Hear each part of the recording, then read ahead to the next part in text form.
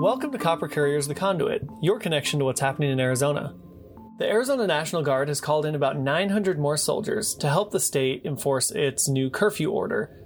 The troops include military police that can assist in crowd control, as well as infantry and logistics specialists.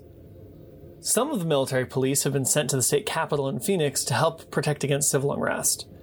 The Capitol complex, where the House and Senate buildings as well as the governor's executive tower are, have been surrounded with temporary fencing. Other troops are also available for deployment throughout Metro Phoenix or anywhere else in the state. A Guard spokesperson has said that the soldiers will be used to free up local police, who are the ones that have the authority to arrest people. The Guard was deployed on Sunday after Governor Doug Ducey instituted his statewide curfew. Since then, protesters have been met with a strong police presence, where authorities have come equipped with riot gear, rubber bullets, and tear gas. The Guard is also reviewing a request from President Donald Trump to send troops to other areas of the nation to assist in crowd control.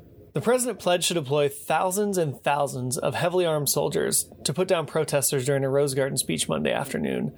Critics have questioned whether Trump has the authority to invoke the Insurrection Act, which would allow him to send federal troops to U.S. cities without the approval of state and local authorities. But more importantly, they question whether it's the right thing to do.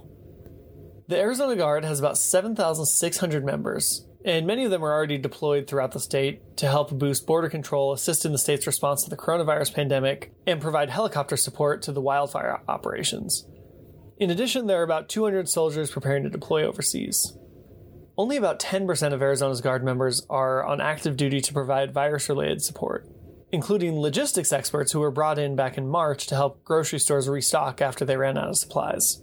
Elected officials like Representative Ruben Gallego of Phoenix would prefer that more Guard members be used to support those in need during the pandemic and less be used for crowd control.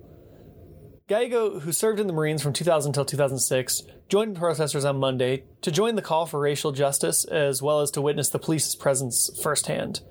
The next morning, Gallego sent a short, pointed message to the Pentagon regarding the use of military force against protesters.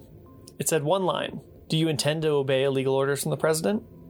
For The Conduit, I'm Cameron Stevenson.